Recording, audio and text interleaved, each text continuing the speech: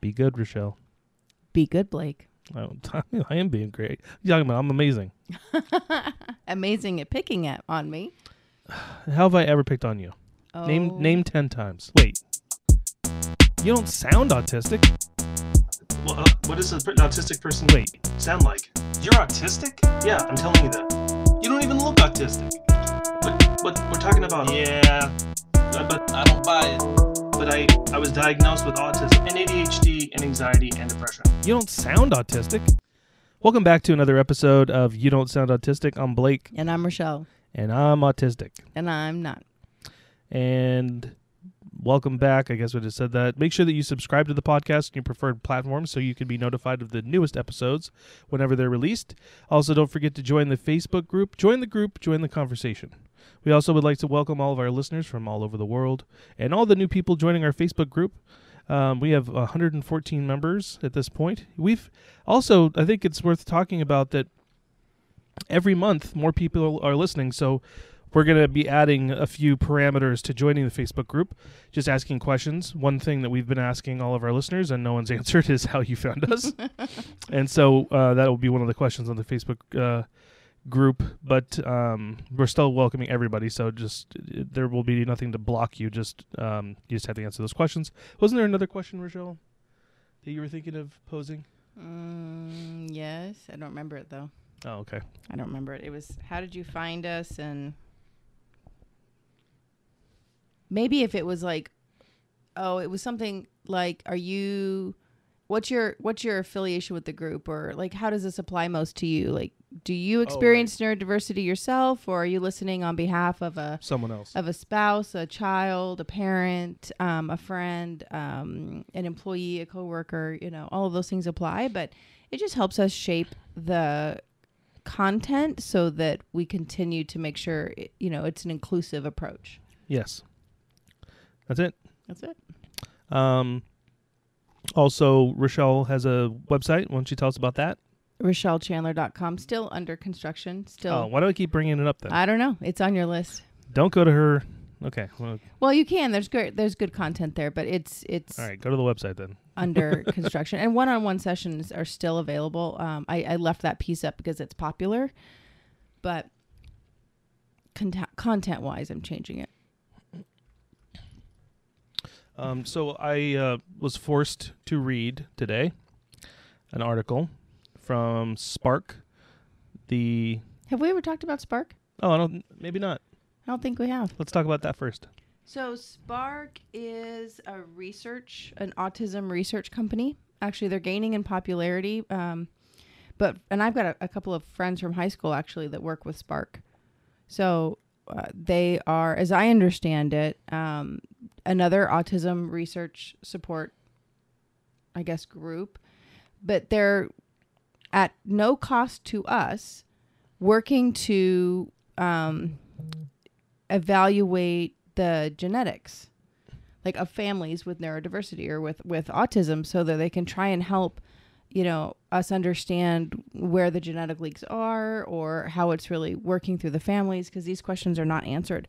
We're currently waiting on, let me just silence my phone.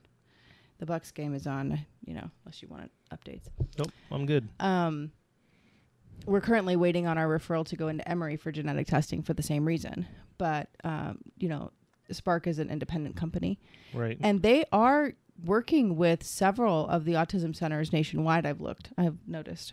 You know, one thing that's cool about Spark is that once you get signed up, they start to send you surveys and ask you questions depending on, if you are autistic or, like, I don't know if you get them. I get them for Declan, yeah. And then if you go through those surveys, they give you, a lot of companies are like, oh, we'll give you money, and you have to go through all kinds of, like, weird things to finally, you have to sign up for a bunch of crap to get money. They send you legitimate, like, Amazon gift cards. Like, I've gotten like $25 gift cards from them.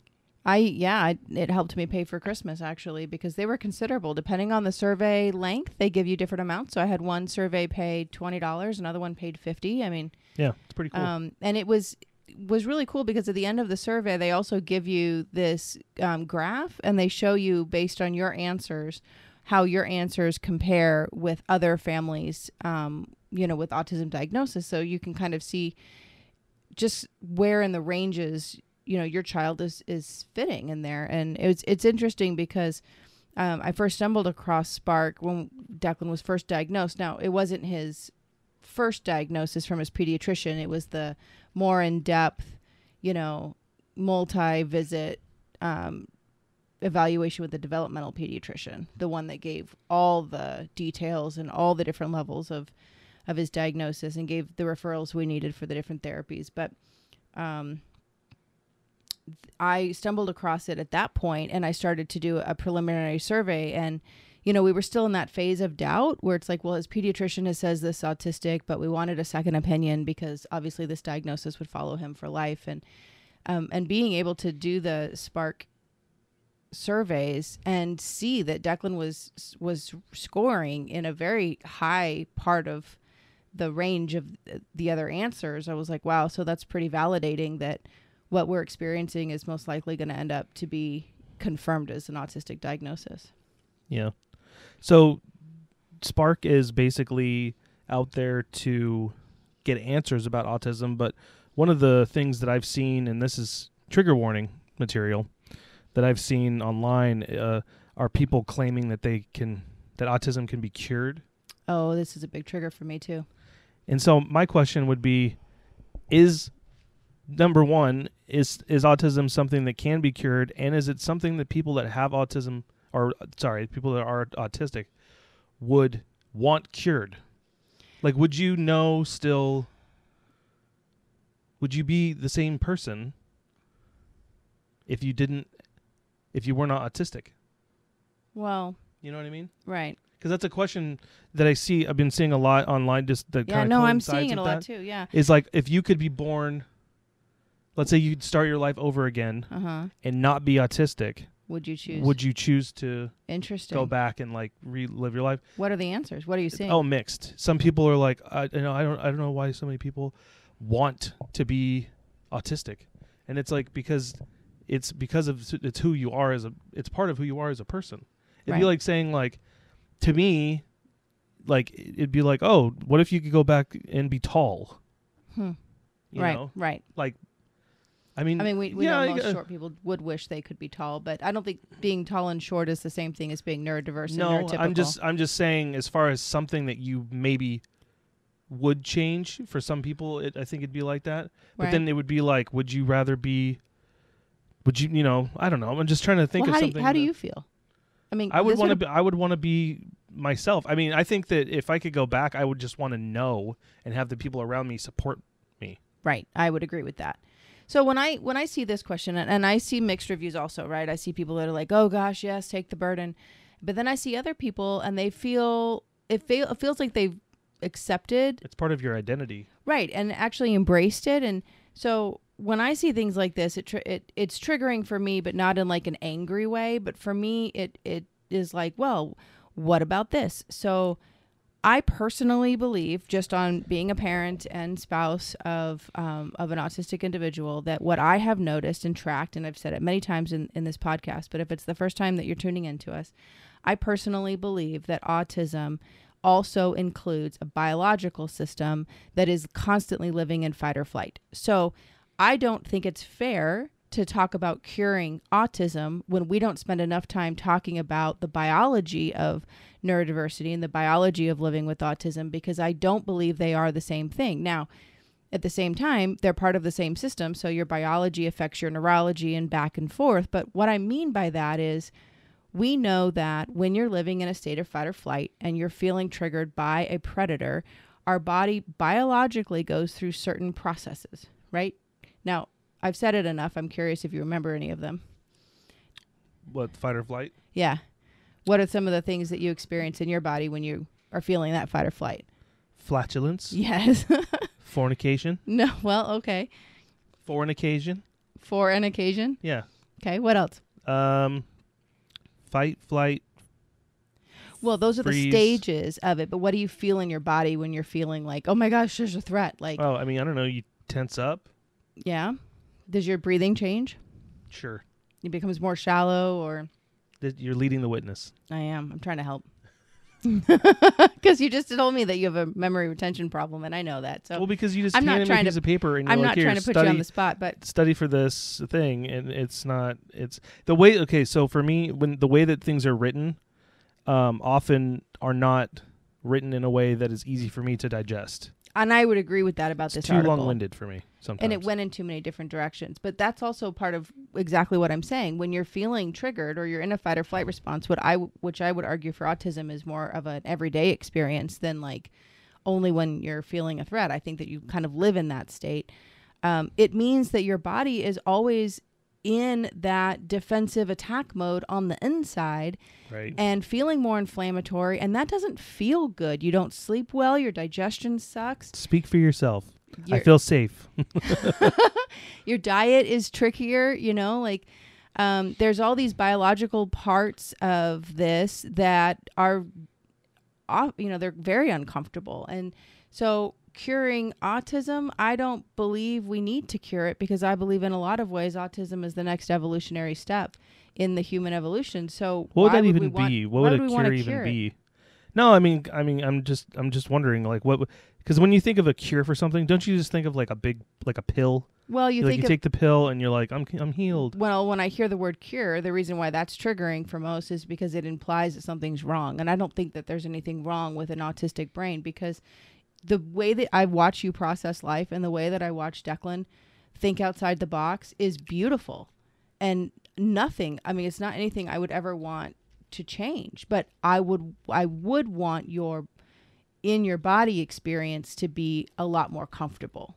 I would like you to feel like you can fall asleep and stay asleep. I would like you to feel like you have more range with food without everything feeling inflammatory and gassy and, acid reflux. I would like you to feel like you can mentally transition and pivot and emotionally process the things that come up, with a little bit more ease. I would want that to feel better for you. But I wouldn't want it to change the way that you see life and the beautiful creativity that you have just by being you. So I think that whoever came up with the "can autism be cured" question, I understand it's a pretty basic, uninformed question. And I don't think it's a fair question. It's not even a to ask. question. It's a statement by some people saying that they claim that they can cure. It's like those camps that I don't know if they still have this kind of stuff. So forgive my ignorance, but they have these camps or classes or whatever to like de-gayify people. To like if someone's like a homosexual, to They like do? make them. That's what I remember. I remember them being Oh. like, "Oh, you send like your gay kid Oh to yeah, this yeah, I camp," remember. and then there they'll was this- they'll pray the gay away. I remember from years Like ago. that's I don't know. People just are gay because I think that's my opinion. I mean, I'm pretty sure that you're just born gay, in as much as you're born with blonde hair or with autism. I don't think either need to. You can't be pray changed. You I can't pray don't. away the tism.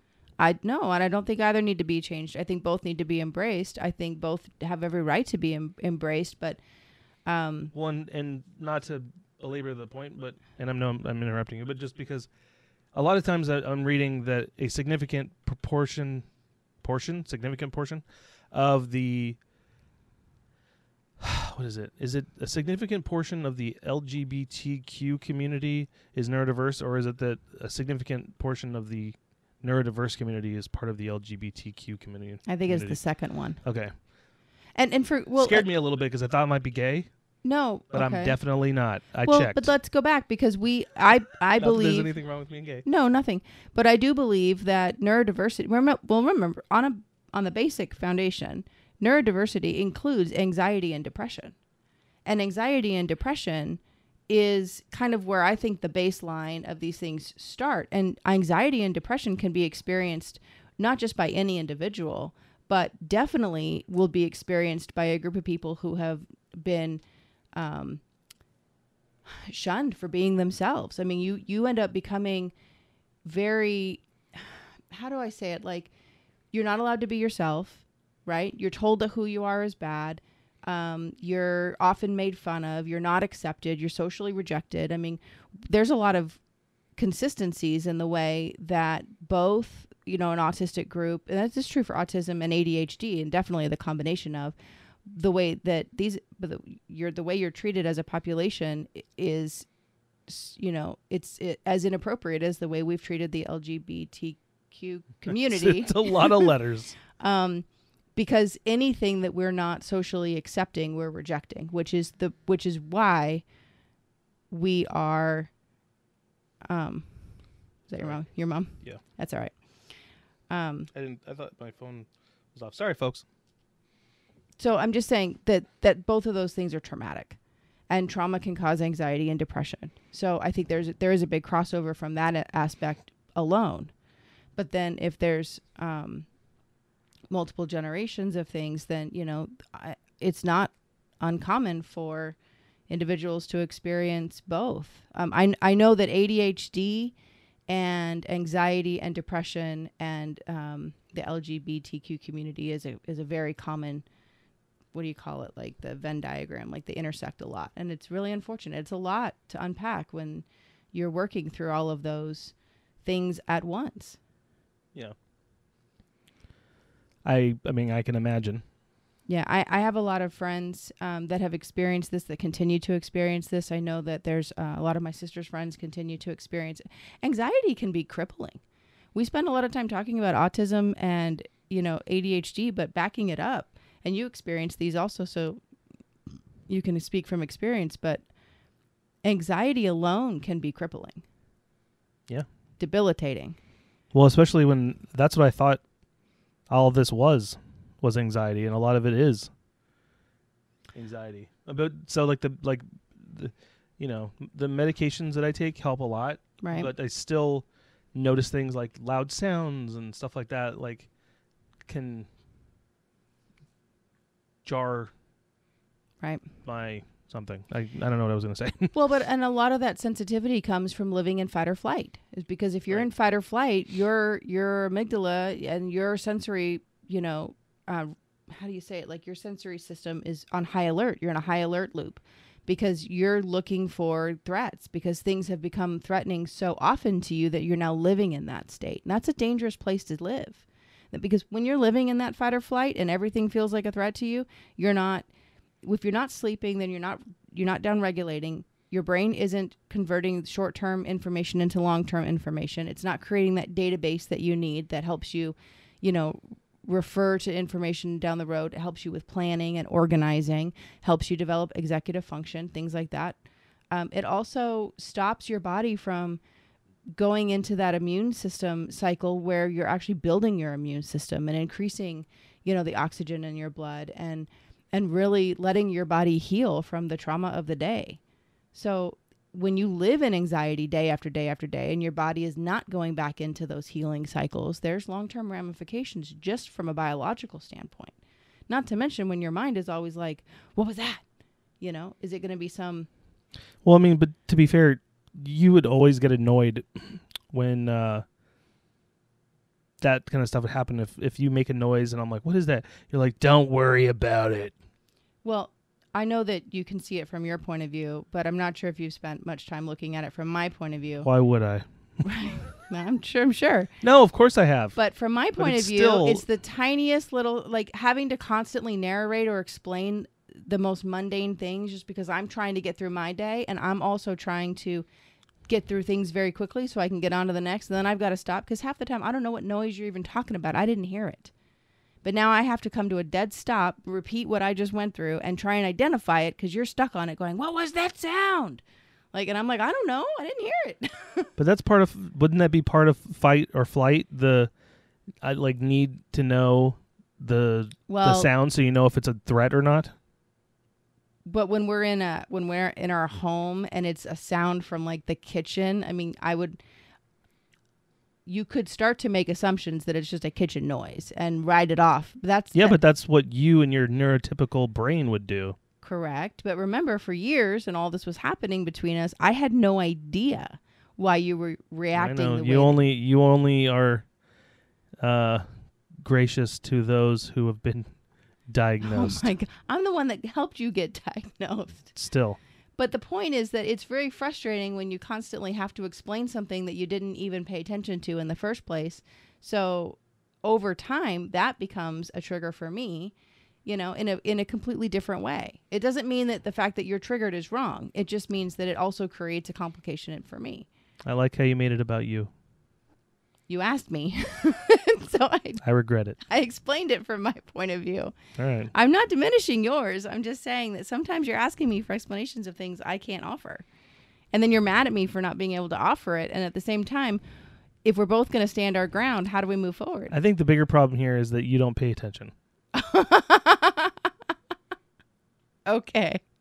That's a mean assumption. No, it's not mean. It's true. It's not. My amygdala is paying attention to different things. That's all.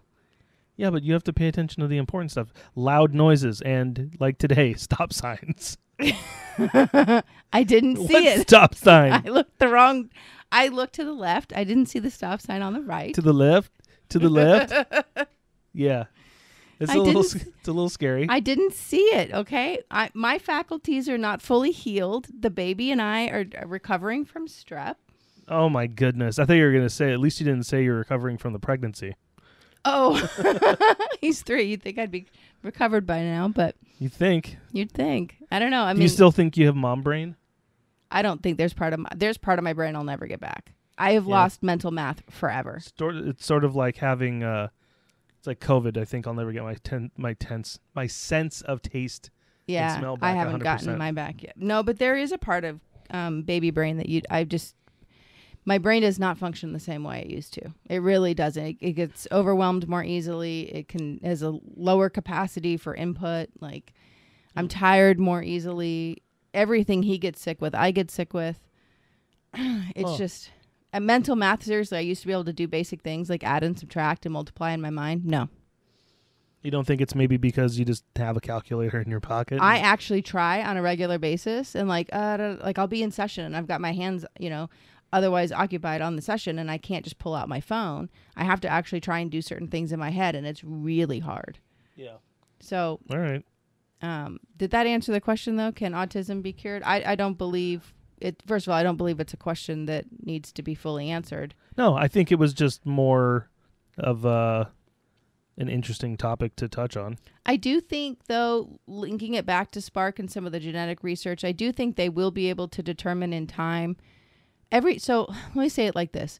Everything we experience in life, trauma, whether that's like big trauma or whether it's like an accumulation of little trauma, although I don't think any trauma feels little, injuries, illnesses, chemical interactions, or just the constant barrage of chemicals from our everyday environment and our food and things, all of these impact our genes and whether a gene is turned on and off, and over time those genes become inheritable and whatnot. And so it's the study of epigenetics by Dr. Bruce Lipton.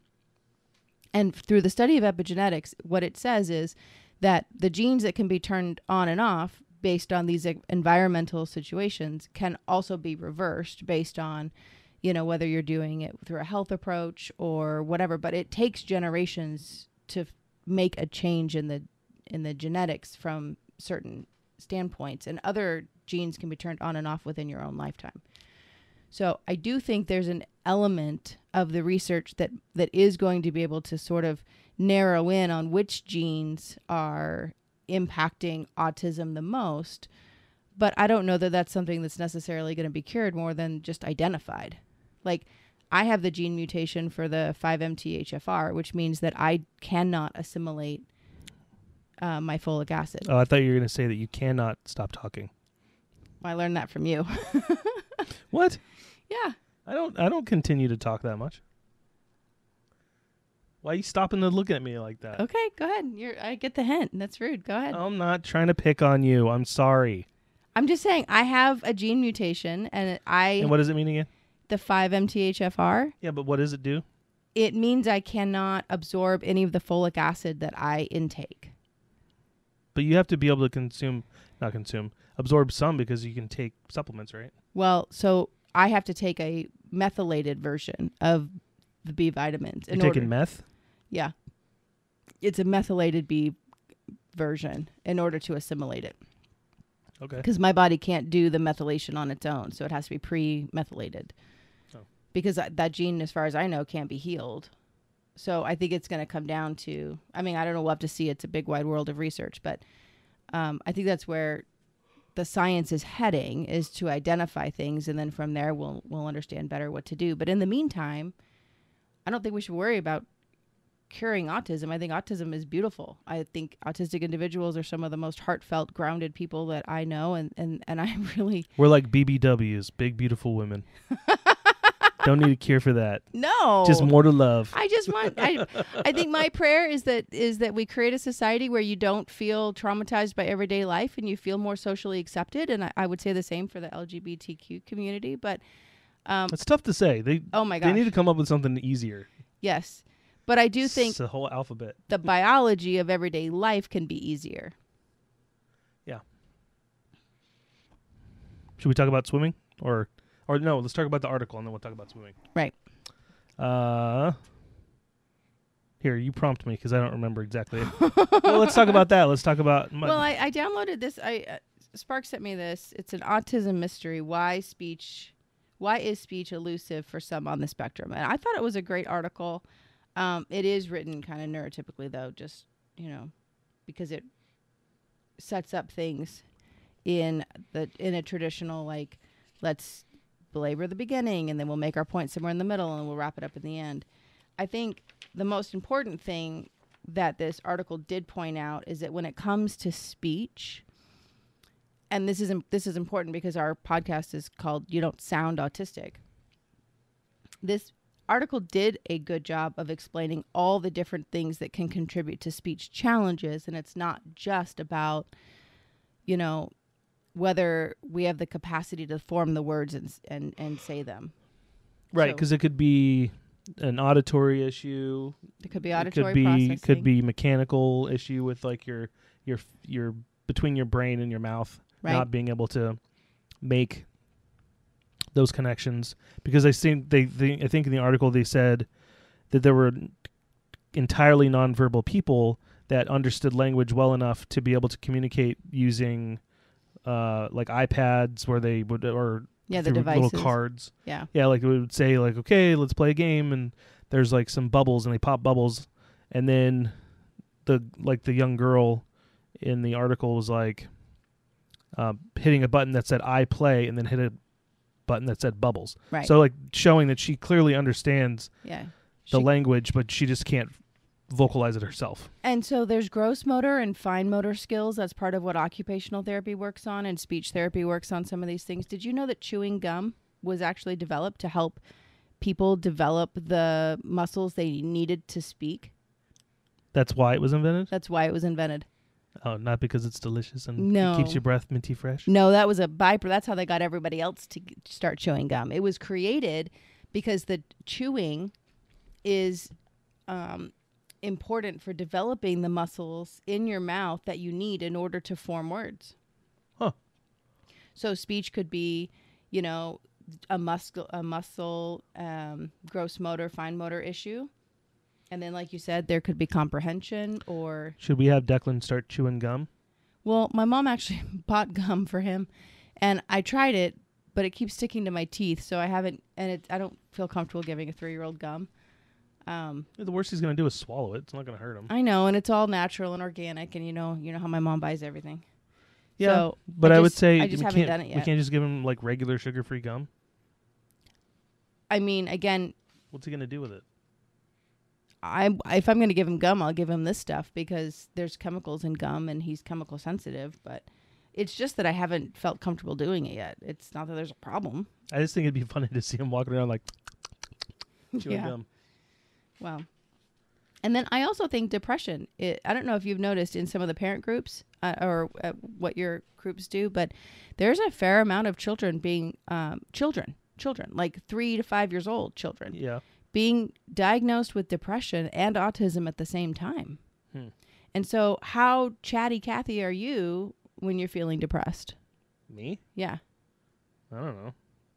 I don't know a ton of heavy talkers when they're feeling really depressed. I mean, it's usually when your nervous system is going into shutdown mode, that freeze part of the, fight or flight scale, then, and that's the side depression is on, is the freeze side, you're not really inclined to talk. You're feeling more, it's a much more internal feeling. It's an internal process. And, even all the commercials just show everyone really sunken into the couch and curled up in a blanket with that solemn look on their face, and they're not talking. And right, and then they get to take a fun pill, and then they show them like on the swings and running in a field. Right, but those two things go in line. So when your central nervous system is reacting and it's in a frozen or a shutdown mode, we're neurologically not talking, because that would give away our position to the predator or to the whatever the threat is. Huh. So I do think that there's a part of speech that also falls in line with the fact that there's very big feelings and difficulty processing them or understanding them or even reconciling those feelings. I mean, that's a fair reason. The few times I've experienced depression in my life, I've not experienced it on a long-term basis, so I don't know what it feels like to live with. But I do know what depression can feel like in periods of a few weeks. And man, I was so overcome with big feelings, heavy feelings, this feeling of like I have no options or helplessness or just total brokenheartedness. I didn't feel like talking to anyone.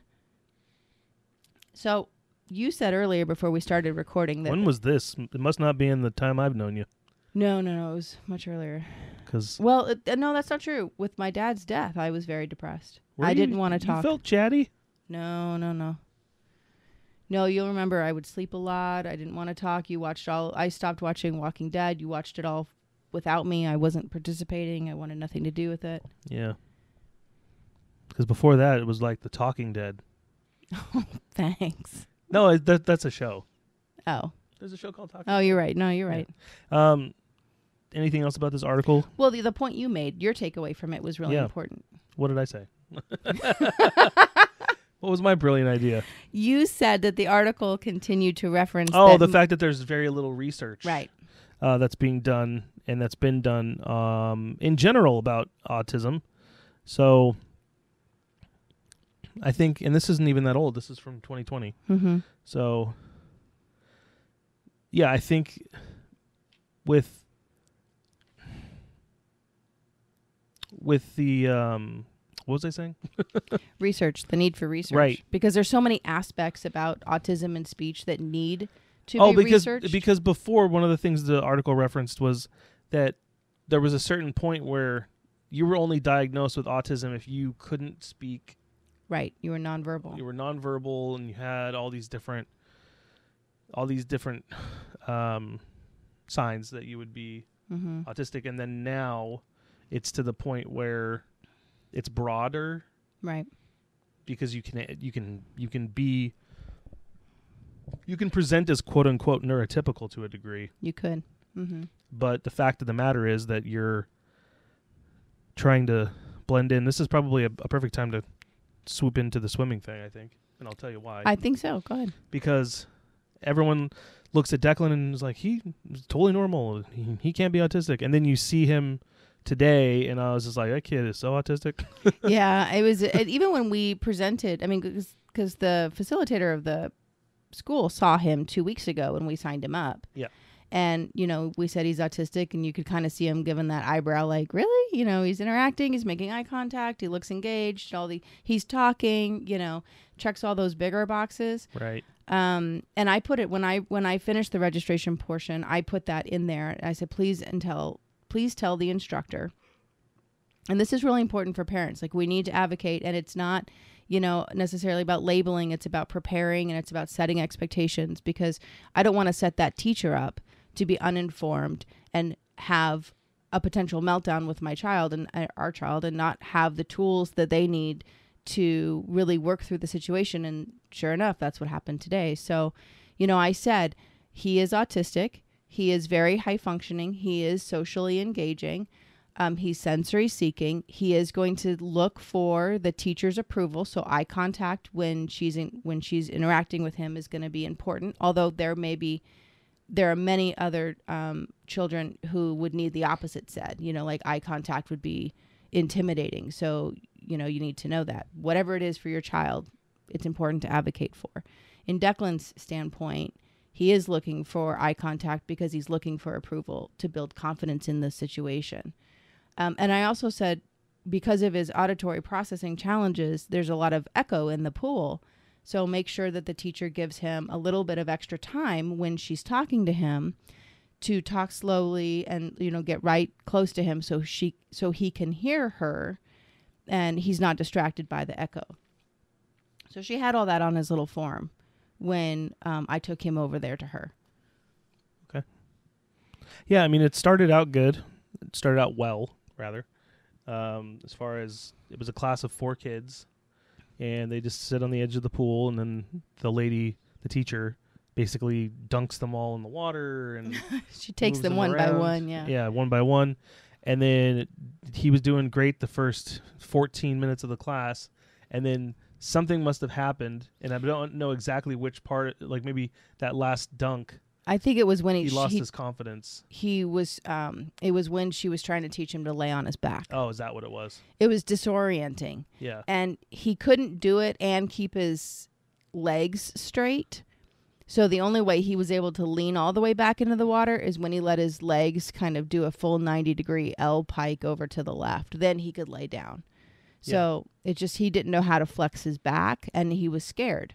So from then on, he sat there and cried, like to himself. Right. The whole rest of the class, which was heartbreaking to watch. Yeah, because they have it set up to where you can look in, like you're looking in a I don't know, like Hannibal Lecter's cell. It's like a big clear glass window. Right. And we kept trying to wave to try and give him recognition, so he knew that we were there, but he was just so dazed, and he wasn't paying attention to what the other students were doing when they were in the water. He was just looking kind of off and down and looking around, and I felt bad because I'm like, I really want him to enjoy this. Right. But it's also his first time there. Right. So he didn't have any... He was so excited to start, and then all of a sudden, like, he just was not having it. Well, but so when we said we're going to go swimming, the frame of reference he thinks of when we say let's go swimming is us in the pool here at the apartment complex. Right. It's non-structured. It's not an enclosed space. There's not other kids. There's not a teacher. None of the parameters were the same. Right. So for him, it's a lot to take in all at once. And you could tell when he got overwhelmed because he stopped watching the teacher and started like just watching other things. Plus he had the goggles on. Yeah. And he was wearing them for half an hour or so up before class started so he could get used to looking through them. But at the same time, that was a lot of new things to kind of adapt to very quickly.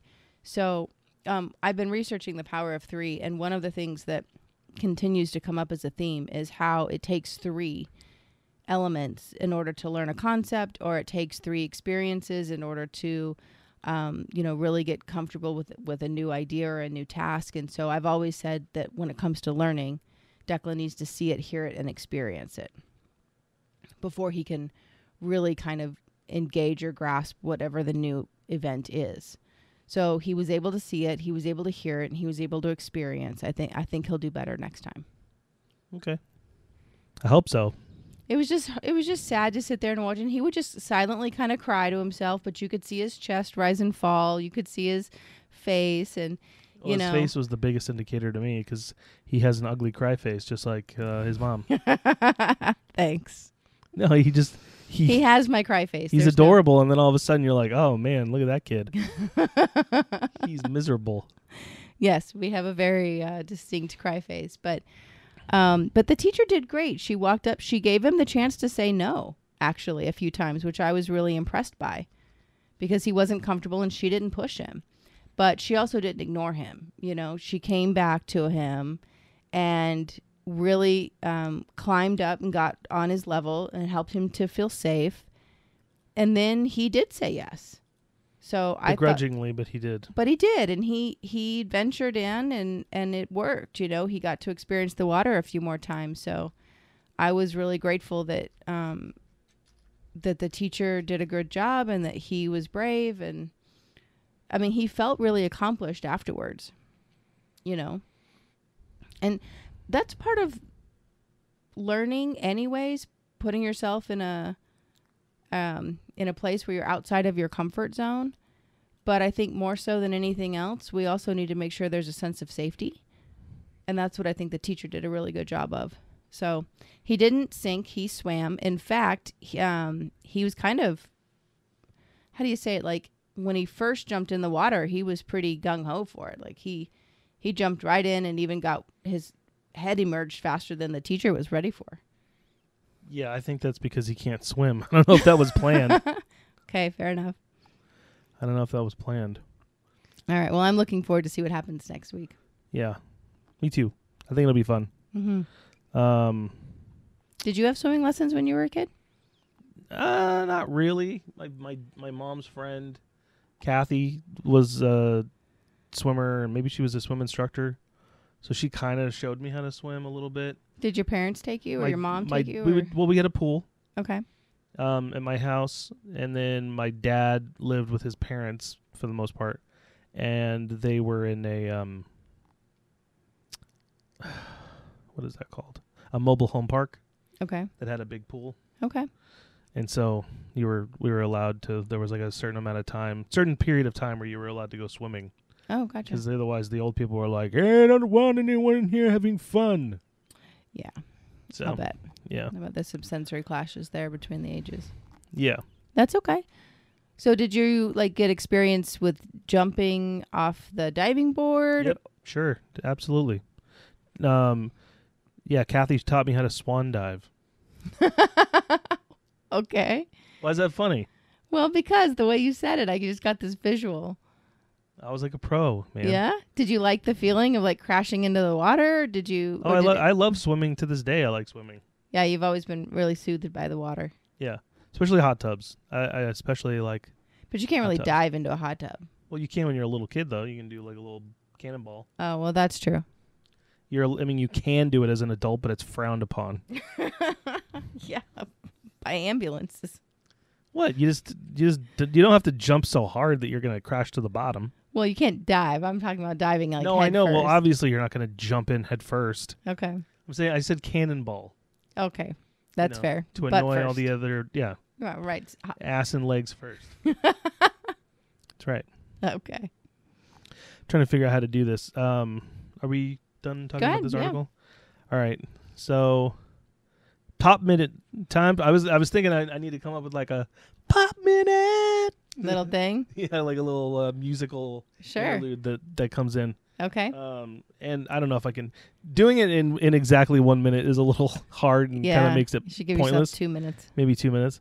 But let's see. I started watching that show. Oh, that's funny. Ozark. I started watching Ozark like 2 days ago. Okay. I've been binge watching. I'm on like episode 6 of season 1. Oh wow. It's actually a really good show. Yeah. Yeah. I was saying like on Facebook, I was calling it Breaking Bateman. Oh, interesting. Because it's got a Breaking Bad vibe to it to a degree. Oh, I didn't know that. Because in Breaking Bad you have Walter White, yeah. and he's a chemistry teacher, finds out he has cancer, right? And he decides to be the best chemistry, the best crystal meth maker, right? This side of the Mississippi, and then all hell breaks loose. In this show, Jason Bateman's character is a money launderer for a drug cartel. Oh wow! So he didn't get sick or anything like that. But the reason I just was saying Breaking Bateman just because it's Jason Bateman's in it, and it's got that Breaking Bad vibe to it. But definitely worth checking out. There are a bunch of shoot. I wanted to talk about the Oscar buzz. Where is it? I may be already past my minute. Oh, that's right, because people were talking about who's going to be nominated for Oscars and the movies that are probably going to be nominated. Are there any movies that portray autism this year, or any kind of neurodiversity that we can kind of get behind? I heard that that book, The Reason I Jump, that has was written by an autistic child, that's being turned into a movie or was last year. Oh, I don't see that there was a movie. specifically that had autistic characters in it Not this for year? this year. Nope. That's sad. Anyway, that's Pop Minute. Very cool. I need to plan a little bit better so that I can actually talk about things, because I wanted to talk about what pictures, what movies. Well, so were this gonna is a be. really big deal. I mean, I know it's not just a Pop Minute. Like, this is your special interest. Like, you. It is my special interest, For and me, it should be everyone's special interest, okay. so that we have something to talk about. For me, it was always football. Like, I loved the Super Bowl. That was my big. We're talking Night about of me the right year. now. This isn't Football Minute. Stop. It's Pop Minute. Okay. No, go ahead. My point is that the Super Bowl for me 30 seconds. is the Oscars for you. Right. That's how big this is for you. That's like, true. That's the biggest night of the year for you. And you kind of always watch the lead up. It's not just the Oscars. You'd watch what's the award show before it that leads to Hollywood? The Golden Globes? That's the one. Those are two different things. I know, but they're That's the both, Hollywood Foreign Press. But they're two award shows, and one Yeah. leads up to the other. Like, they're voted on independently, but you would watch them both because a lot of times there were trends. Well, it's just interesting to me because you get to see it's the industry nominating itself Okay. for awards, right? Because Right. if you look at, it's not critics, it's actors voting for actors and directors voting for directors, and they pick who they think are the best people. So I In think which that's one? interesting. I think that's the Oscars. Really? I didn't know that. Yeah. I mean, I think you can vote. I don't know exactly how I don't remember exactly how it works because other people vote for things as well, but that's the point, right? Like in the Producers Guild, maybe that's what it is. Producers Guild Awards, it's producers voting for like their favorite movies, and then there's Mhm. like the SAG Awards, which is Mhm. actors voting for their favorite actors. And then the Oscars, I think it's everybody voting for their favorite things. I don't know if you can vote in every category. I don't remember. I've never been a member. And then Hollywood Foreign Press does the votes for the Golden Globes. Okay. Yeah. Okay. So So that's why this is part of the show, because it's a big deal to you. Like, this movies is one of those things, and I think it's worth talking about that when we're looking for examples of, behavior, even speech and language to model and mirror, you look to movies a lot. You watched a lot of TV shows, and I've watched over the years as kind of you would identify with a certain character, and then somebody that you respected, I would watch you integrate some of those characteristics of their character, like, into your personality as a way. And to be honest with you, we all do that to some degree. It's just that it's a little bit more nuanced for a neurotypical because they just do it automatically without even thinking. But I think, at least for autism, we know that the learning experience is very different, and you're constantly looking for examples of behavior that you identify with because you don't always feel comfortable being yourself. yeah. No, that's fair. When I was, growing up, I would always try to imitate Jim Carrey, Right. and then I was bullied because of it. So then I stopped. You were? I told you about this. I thought I talked about it on the show. I didn't, maybe you did. Jim, I didn't realize it was, I knew you were bullied. I didn't realize it was connected to. Yeah, because I was I would talk to myself, like I would walk home from school, and I was walking home one day, and I was acting out a scene from Ace Ventura, where he's at the like it's like basically it's like an insane asylum, Okay. and he's got like his tutu. He's wearing like a tutu or something. Like I that. remember the scene And visually. he's yeah. acting out like the football stuff, and he's like, Blue 31, hut, hut. And he's like running around, and he's like running in the background. And he's like, I'm open, over here. And he's just being goofy Okay. because he's trying to look crazy to blend in with all the other crazy people. Right. And so I was running, and I would be acting out that scene from Just the kind of movie. living in your own world. Yeah. Yeah. And then these kids all like were on the bus coming down the street, and they were all pointing at me. And so then like I would be at school, and they'd be like, I'm open, dude. So they're teasing you. Yeah, obviously. Yeah. That's not cool. Yeah. I I hope mean- that bus exploded. Okay. A lot of times, what we lack are the social skills to connect with people on things that we don't fully understand. And I think that's fair across multiple expressions of just being human. Like, we don't always have the best ways to acknowledge someone for what they're doing, and other than teasing. I mean, it's just so remedial almost to make fun of someone instead of being like, wow, well, I mean, that's cool. Kids are horrible people. Wow. So what else you got? Well, I was going to do the news minute, but I need to read the news and actually like talk about it. Like I'm trying to think of what happened this week. And we lost 2 more celebrities. We did. Yeah, we lost. Don't tell me. Let me remember. Let's see. We lost Louis Anderson. We lost Louis Anderson? Yeah, I didn't know that. At 68, and then at age 74, we lost Meatloaf. Yes. Yep. God rest his delicious soul. Man. Yeah. I would do anything for love. Yeah, That's it's a good Meatloaf. song. Yep, it's a good song. And he was in Fight Club. He was. It's one of my favorite movies. Yep. He played Robert Paulson, which if you've seen that movie, everybody knows that. Oh, well, I've seen the movie and I would not know that. Yeah, because he dies in the movie. Oh. And Edward Norton's character's like, no, he was a man and he had a name and his name was Robert Paulson. Oh, I mean, I remember the dialogue. Well, that's really sad. Yeah. So And then otherwise, I don't know. It's all bad news, Rochelle. I know. I don't watch the news, honestly, because we talked about this at the beginning of the year. There's going to be so much change and transition in the outer world right now. Like, we've been watching a lot of our systems wobble for a long time, and social structures specifically. We watched a lot of things really bubble to the surface that need to be addressed, that haven't been addressed for far long enough.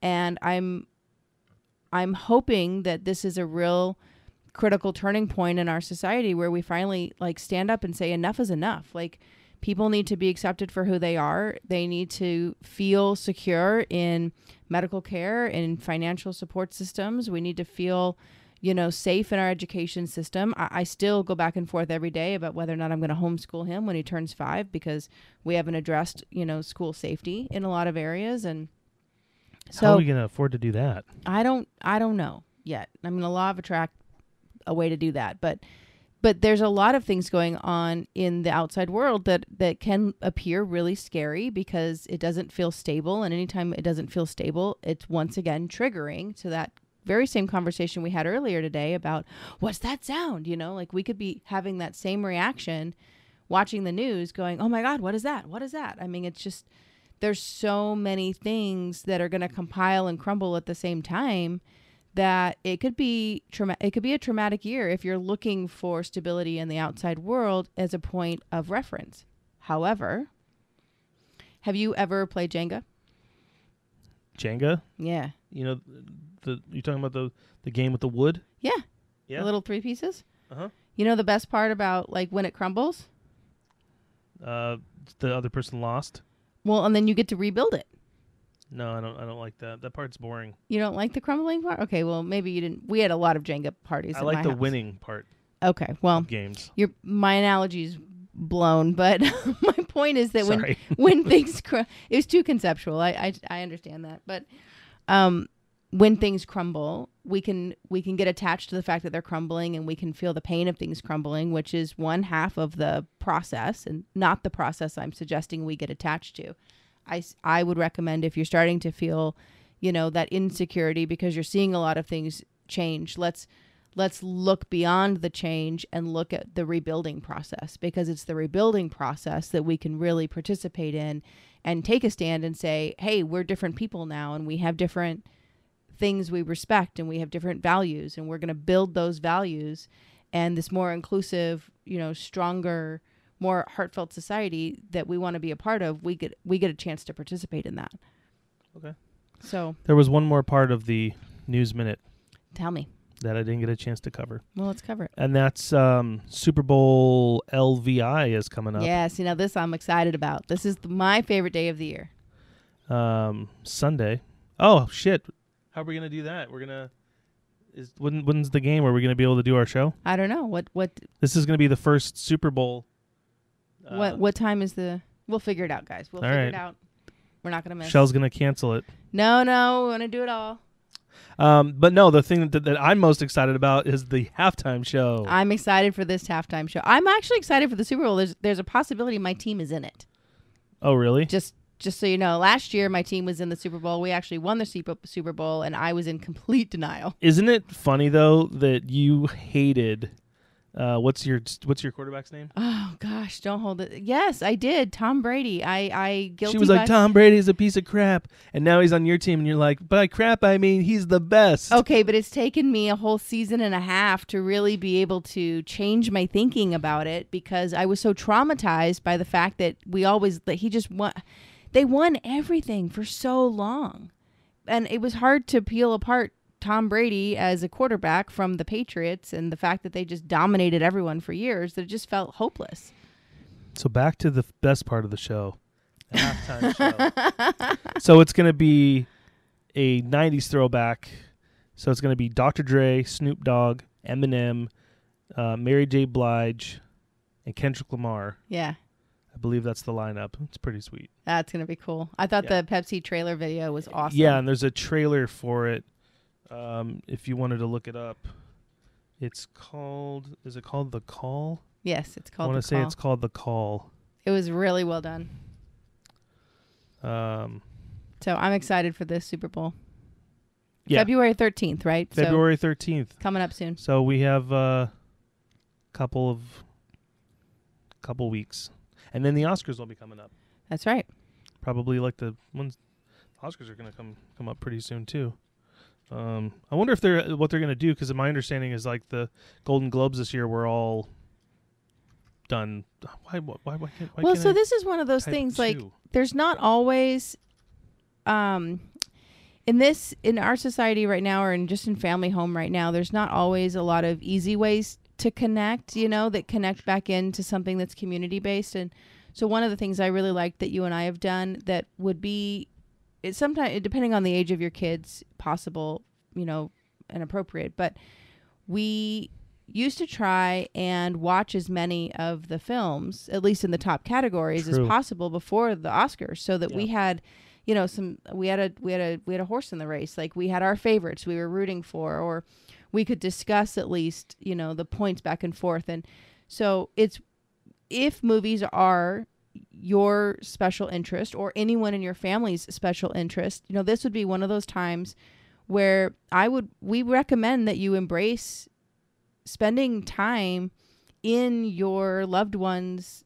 world, because this is a very easy way to enjoy a Sunday night, or a whole Sunday afternoon actually, and bond over these movies and the experiences of watching these movies. And just get lost in your loved one's special interest. It's actually quite fun. It's a pretty sweet special interest. It's not like bug collecting. Well, don't hate on the bug collectors, because just because they got their 100 bugs, they become very, very... I'm just hating on the one particular guy. They become very important parts. It's a throwback of to our another environmental previous episode. Conservation efforts. So it is a How little is bit... killing bugs... What if I was like I'm a vegan? I can't kill insects. Okay, well, but my point is just that this is a really easy way to, and not just get lost in your loved one's special interest, but to acknowledge them. I mean, like, every one of us as people want the opportunity to converse about the topics we love and the things we spend the most time thinking about. So, it creates authentic social interactions, and sometimes it can be very important as families to come together and have moments like this, because there are so many conflicting schedules and things to do. Putting the world aside and saying, let's just watch movies, 3 times a week in prep for the Oscars. It's actually a really cool way to spend, January, February. I agree. And the Oscars, for those that are interested, it's going to be March 27th this year. March 27th. Yeah. So we've got a whole extra month. We got like 2 months. And I would say this also for the individuals who love someone with ADHD, just understand they're going to talk over the movie, and that's okay. I do not talk over movies. Yeah, you do. We actually have to buy, when we were able to go to the movie theater, we had to buy tickets away from everyone else because we would annoy everyone in a perimeter. Because you and I, honestly, I would talk back with you. Like, we would talk about the story as we were watching it. because that's part of how we experience a movie. What's he doing? Why is he doing that? My favorite one was like, what did he just say? Like, I need caption on the big screen. But they have those. I need to get one. They have open captions for the deaf community. I know, and I need that help. I don't always, I can't, there are certain tones I just can't, I don't understand. It's and like, you can get the captions. Well, I need that from the front office. Well, we need that for me if we ever people. get to go back to the movie theaters. But yeah. But this is one thing we've done in our family, and it's been very successful. It actually, having movies in common, because it's your special interest, it's something that there's such a wide range of things you were interested in. It was easy for us to find things we had in common. And just recently you recommended some movies to me. I did. That I was like, this guy's crazy. But you actually, sent me some good recommendations. I enjoyed it. Yeah. What did I send? You sent Tick, Tick, Boom. I did. And at first I was like, huh? And then you said Andrew Garfield was in it. And I was like, wasn't he a Spider-Man? He was a Spider-Man. So this guy can sing? Apparently. And I watched the movie and I absolutely loved it. Hey, Wolverine was played by Hugh Jackman, and he's like he can definitely sing. Yeah, he can sing. So. No, I didn't know anything about the story. I've never seen I'd never seen Rent, so. I've never watched Rent either, but it's about the guy that wrote Rent, and right. It's actually better than I just haven't been able to get through Rent. It's kind of a downer. I didn't understand why it was so popular. I didn't understand the story behind it. Speaking of the LGBTQ community, actually, right. It was a really big moment for them in Broadway theater, and it was one of those productions that really screamed for inclusivity, and it screamed for the need to find our hearts again. So we're once again back to the same theme about inclusivity and social acceptance, and being able to live in our hearts and connecting to the things that we love as a rule of thumb for a healthy society versus inclusion, judgment, and trauma. Yeah, we definitely talked for longer than a minute about pop culture.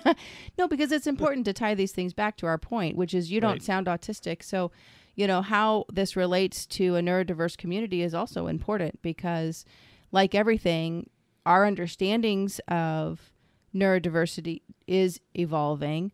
But more importantly, we're the ones that are going to evolve it. It's our families. It's us as parents. It's you as an autistic individual. It's all of us together that change the structures and the rules that unfortunately have led to that feeling of isolation and oppression that you have definitely lived with for decades in your life, just because you didn't know why you were feeling things the way you were and why people didn't accept you for being who you were. Right.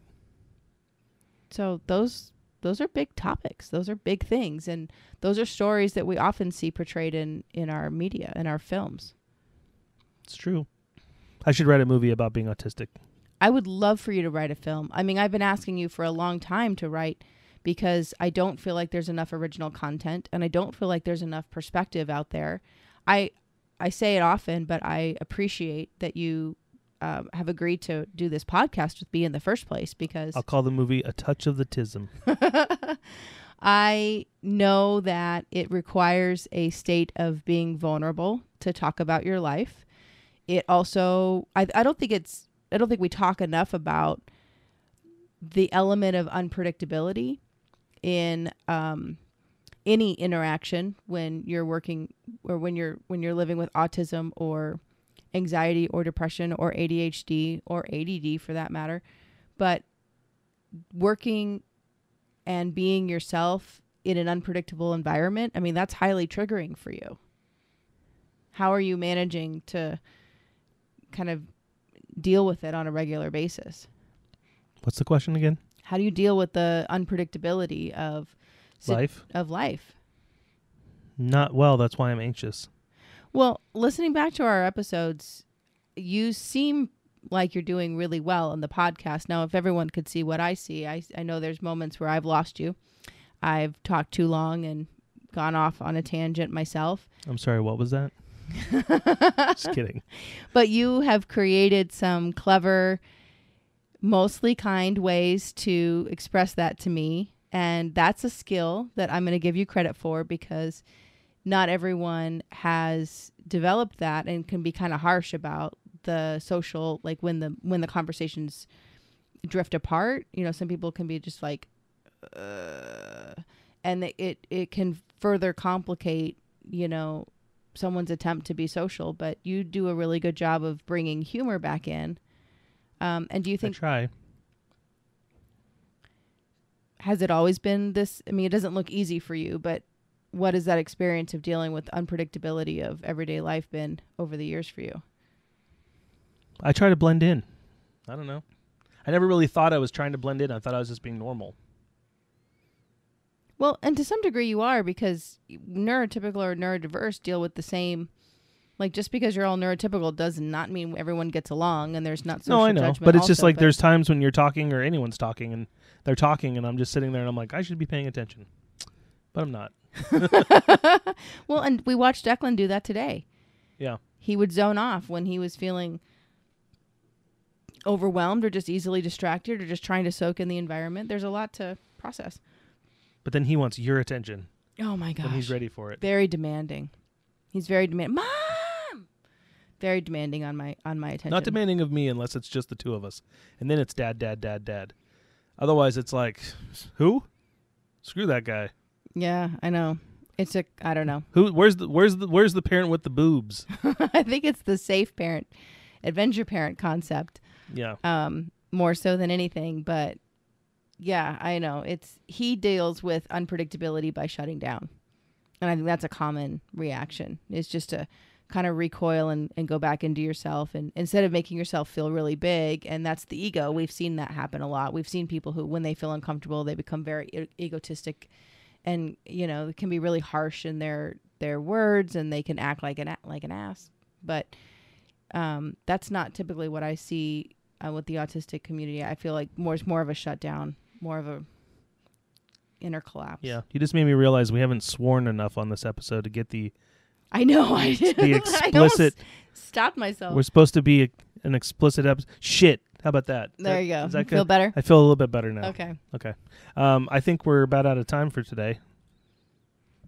Cool. Sweet. We did it. We made it through another episode. And I think we'll be back. Sure, right? Yeah. Okay.